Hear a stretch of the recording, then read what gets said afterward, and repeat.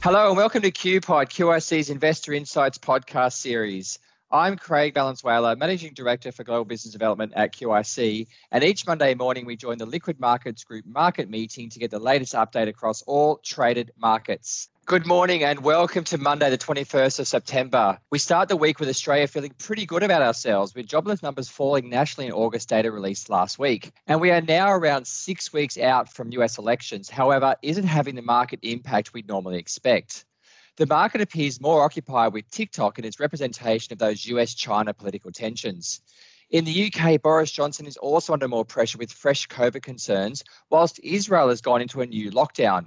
And pleasingly, Victoria appears to have finally broken the back of that COVID outbreak, recording just 11 new cases overnight, its lowest in 3 months.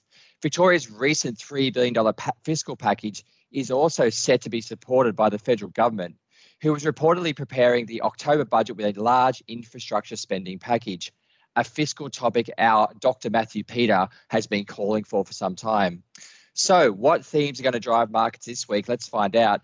Andy Lin, our Senior Portfolio Manager for Currency and Research Analyst, is filling in for Stuart Simmons this week, who's getting some much-needed R&R. And he's going to fill us on currencies and how they're faring against this global backdrop.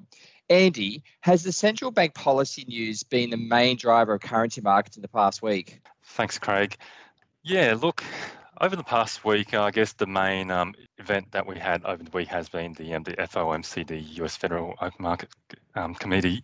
So the market's generally been fairly quiet in currency space, with maintaining a kind of modestly weakening US dollar trend, and the quietness is we can attribute that to generally just people expecting just expectations over the FOMC. But we did see that out of that the Fed meeting, there really was very little from the central bank to discourage the recent trends, being that the Fed's going to maintain their policy easing and the inflation targeting. So basically, what we did see is that the US dollar continued to sell off throughout the week with just very little interruption. Now, having said that, the rankings of the currency performance against the US dollars was a bit of a mixed bag, and we did see the yen and also the high, being the defensive currency, and also high beta New Zealand dollar performing quite well against the dollar. Andy, you mentioned the FOMC meeting before. Did it help the US dollar out at all, though? No, not really. I think what it really did was it wasn't really a big surprise or change in news that people were looking for. So basically, the US dollar had been selling off over the previous weeks, and on the back of the very easy Fed expectations, and it's really just continued post that as well. And you mentioned it was a bit of a mixed bag performance-wise, so no clear trends, I take it then, for currency performance against the US dollar. Why do you think that was the case? I think a lot of that is really just due to being on the week. Like I said before, it's over the few days prior to the FOMC, really positioning like investors are probably generally a bit reluctant to take material positioning over the event. But we did see, though, that say, for example, the Japanese yen has been an outperformer, and with I guess with risk assets, particularly equities, having a bit of a tougher period, that's probably makes some sense there for the yen to be performing well. On the other hand, I also mentioned the New Zealand dollar, and that was being a very strong performer over the week, and having had the Reserve Bank of New Zealand in recent weeks continue to talk up the prospects of policy easing and further moving into negative rates. That's been a bit of a surprise, I guess, for us as well, in terms of how well the Kiwi has performed. Yeah, and you mentioned there this idea of sentiment around negative rates globally. Of course, the UK is also, I suppose, in some ways, joined New Zealand dollar in the positioning for this. Has the market reacted the way the Bank of England had hoped for in that positioning? Yes, that's right, and yes, like you said, the BOE has during the week alluded to the fact that they are actively canvassing the prospect of moving rates negative. And on the night of that, when those comments did come out, we did see a brief dip in the British pound, but that was very quickly unwound, and the pound actually finished the week stronger. So what we are really seeing in currency markets at the moment is that it's very difficult for any individual central bank to use their monetary policy lever to influence their currency rates in a sustained fashion, given the fact that all the major central banks are effectively at their lower limits in terms of interest rates and are actively using some form of unconventional policy. So it's very difficult for any central bank to go it alone, basically, and to move the dial much here. Very interesting. Thank you, Andy Lynn, for our currency update. We're now going to welcome Robert Swan, our Head of Risk Premium Equities, to the Q-Pod. Robert, let's get straight into it. How did the main indices fare last week? Thanks, Craig. It was really a week of two halves. Leading up to the FOMC, equities were slightly higher, up about 1.5%. But then since that point, it's really been all downhill. On the week, we saw that the Nasdaq finished around about 1.5% off, underperforming the broader S&P index by about 70 basis points. Europe was fairly in line with that broader performance, and actually the Australian market outperformed on the week, finishing just slightly down. So given that global markets, including Australia, had a sort of a mixed result, Robert, were there any themes at the sector level beneath these aggregate returns that might be driving markets? Definitely tech. I mean, tech's been leading, I guess, the ups and downs, to be honest. In terms of factors, we saw, I guess, good days and bad days for both growth and value. But over the week, they ended up pretty similar in terms of performance. And Robert, you mentioned the ASX result earlier. In my opening summary, I highlighted the surprise jobless result for Australia. Was there any market impact that day from that jobless result? On the day, Craig, the Australian market really sold off in line with the rest of the market. So I guess while you could say maybe over the week there was some outperformance, there was outperformance by the Australian markets, on the particular day, the Australian market really was probably led by the broader global equity markets. Well, let's stay in the global markets there, Robert. So Brexit's been a theme we've been talking about a lot lately. What has been the impact more recently with regards to the European and UK markets? Yeah, Craig, I think the biggest impact from Brexit has really been as like a second order effect coming through the weaker pound. What we saw in the original Brexit vote was that despite a immediate correction by the equity markets, a lot of the FTSE 100 companies are generating revenues offshore, and so a weaker pound really helps those markets. Now, Robert, I'm assuming that volatility has been a little subdued in line with those market conditions you described. Is gold and silver also taking a break from a commodity perspective?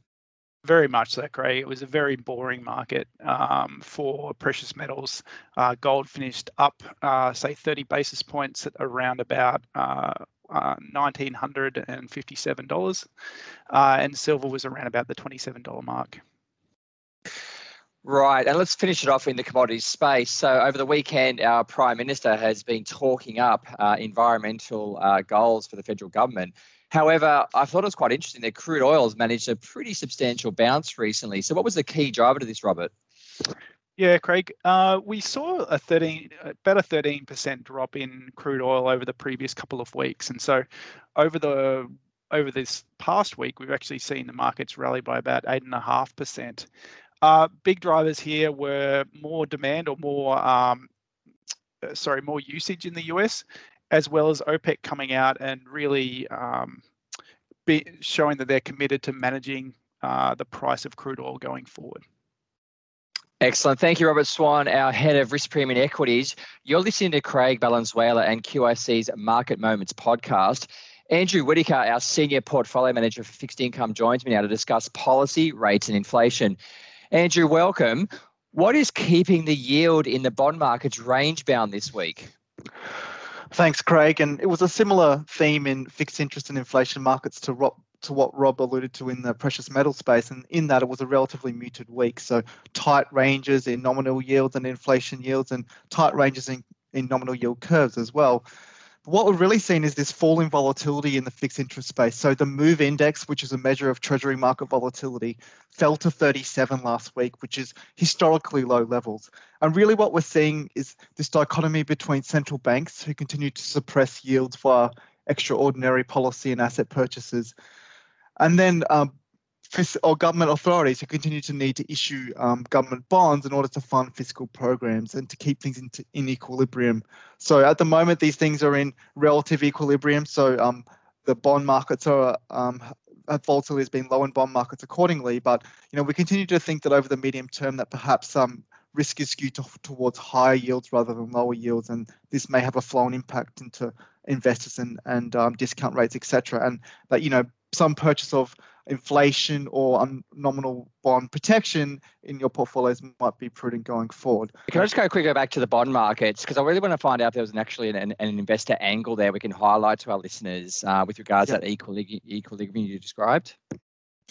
Yeah, so I think we're seeing this, equilibrium between extraordinary policy from central banks and then also government borrowing authorities, and we're seeing it in both around the world, in both Australia, Europe, and the US in particular. And what this kind of angle means is that at present, we're seeing yields being held down by central banks in this asset purchases and extraordinary policy, and this has been very evenly balanced against issuance from government authorities. Awesome, thank you. And you mentioned the FOMC meeting earlier today and its muted impact on the market conditions, or market outcomes, I should say, despite that additional detail they provided around the average inflation framework. Is it fair to say, Andrew, that the Fed has now less impact on the market due to so much stimulus being consumed? Yeah, that's right. And Powell made that point in his press conference. He was asked whether the FOMC is out of ammunition, and obviously he refuted that, but he continued to make the point that it's really over to the fiscal authorities now to continue to provide that stimulus into the system. And we saw it last week with the FOMC statement, and there was no real market impact. Some people were kind of expecting that there may be some uptick in asset purchases. We didn't get that, but all in all, as the FOMC medium dot plot projections indicated, rates are going to be on hold in the US for a long time through the end of 2023. And so from that perspective, there's not too much more that the monetary policy authorities can really do now. And that continued low level of interest rates will continue to remain supportive for the economy, but really it's over to fiscal authority. And some of the potential weakness in equities last week was around that continued impasse in US fiscal deal. There has been no resolution on that front, and that continues to weigh on markets somewhat. And Andrew, just while you got your forecasting hat on there, the jobs data I mentioned earlier for Australia, do you expect that to have an impact domestically? No, I think the bigger potential driver of fixed interest markets in Australia this week will be the 2026 Treasury bond issuance. So the AOFM is issuing a new 2026 bond. We've seen the 2031 issuance bond, which was recently issued, go extremely well. So they printed 21 bill of that. We saw a tender last week in the 2024s go extremely well. So we're expecting that the 2026 bond will go extremely well this week also. So we've got Japan out on holiday on Monday and Tuesday this week, and we know that Asian investors have had a large appetite for domestic government bond issuance, and we expect that to persist this week. And if they get the sizable demand, it could be in excess of 20 bill this deal. And what that means is that the amount of government bond issuance this fiscal year is going to potentially exceed $100 billion. So once again, this theme of government bond supply, and continuing to come to the fore this is just another example of that. And we saw domestic markets sell off a little bit post this announcement, given this continuing avalanche of supply in the government bond space. Thank you, Andrew Rico, for that latest update on inflation, rates, and policy. You're listening to Craig Valenzuela for QPod Market Moments. Joining us now is Global Credit Income Manager and Senior Research Analyst Stephen Holmes. Stephen, welcome. I wanted to start with credit derivatives and the roles that are starting to kick off. What are the key factors you are focused on? Craig, thanks for that, and good morning, everyone.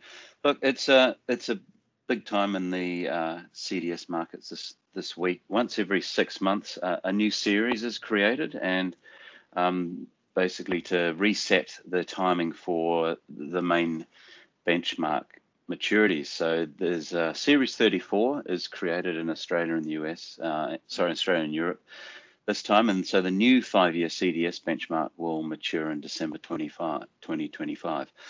What's a little bit curious about this particular set of rolls is primarily due to the impacts of COVID, there's actually quite a large number of companies in previous investment grade indices, primarily in the US and Europe, which have fallen out of investment grade. So in both the US and Europe, 7 companies are falling out of the index.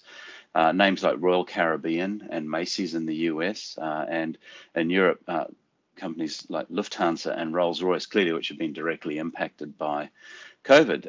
Thank you, Stephen Holmes, for that global credit update. Marika Ward, Senior Credit and ESG Manager, could I please ask you to join us to discuss the microcredit landscape, please? Let's start with those new issuers coming to the market. It's been great for diversification, but some of the prices didn't land, with Deutsche Bank's failing to snare any interest. Was it the case that took Australian investors for granted by presuming they don't look at other currencies and compare across ratings? Thanks, Craig. Yes, it was interesting. There were a few new issuers come to the market, and then there were a couple of deals that failed. And one of them is the one that you mentioned. We do think that was pricing related. They tried to bring a deal that was in the senior non-preferred bank space, and that's a part of the capital structure that we do like. But we think investors do need to compare across currencies and credit ratings, because there's some really interesting anomalies if you look to different currencies in particular. And so we weren't surprised that Australian investors didn't see value, and that deal sort of failed, really. Excellent. And so there's an institutional hybrid deals are again hitting the markets, Marika, and investors seem to like the price and the structure. Centre issued a $3 billion US deal in 2 tranches. What's the main factor driving this? They did, Craig. There was a lot of interest in that deal, over 8 billion of orders. So they're 60-year deals, but they're callable in 5 to 10 years from now. And so for investors, they offer a spread pickup for taking a little bit of subordination by sitting under the senior debt in the capital structure. But for issuers, they give the issuer funding that's cheaper and quicker than issuing equity.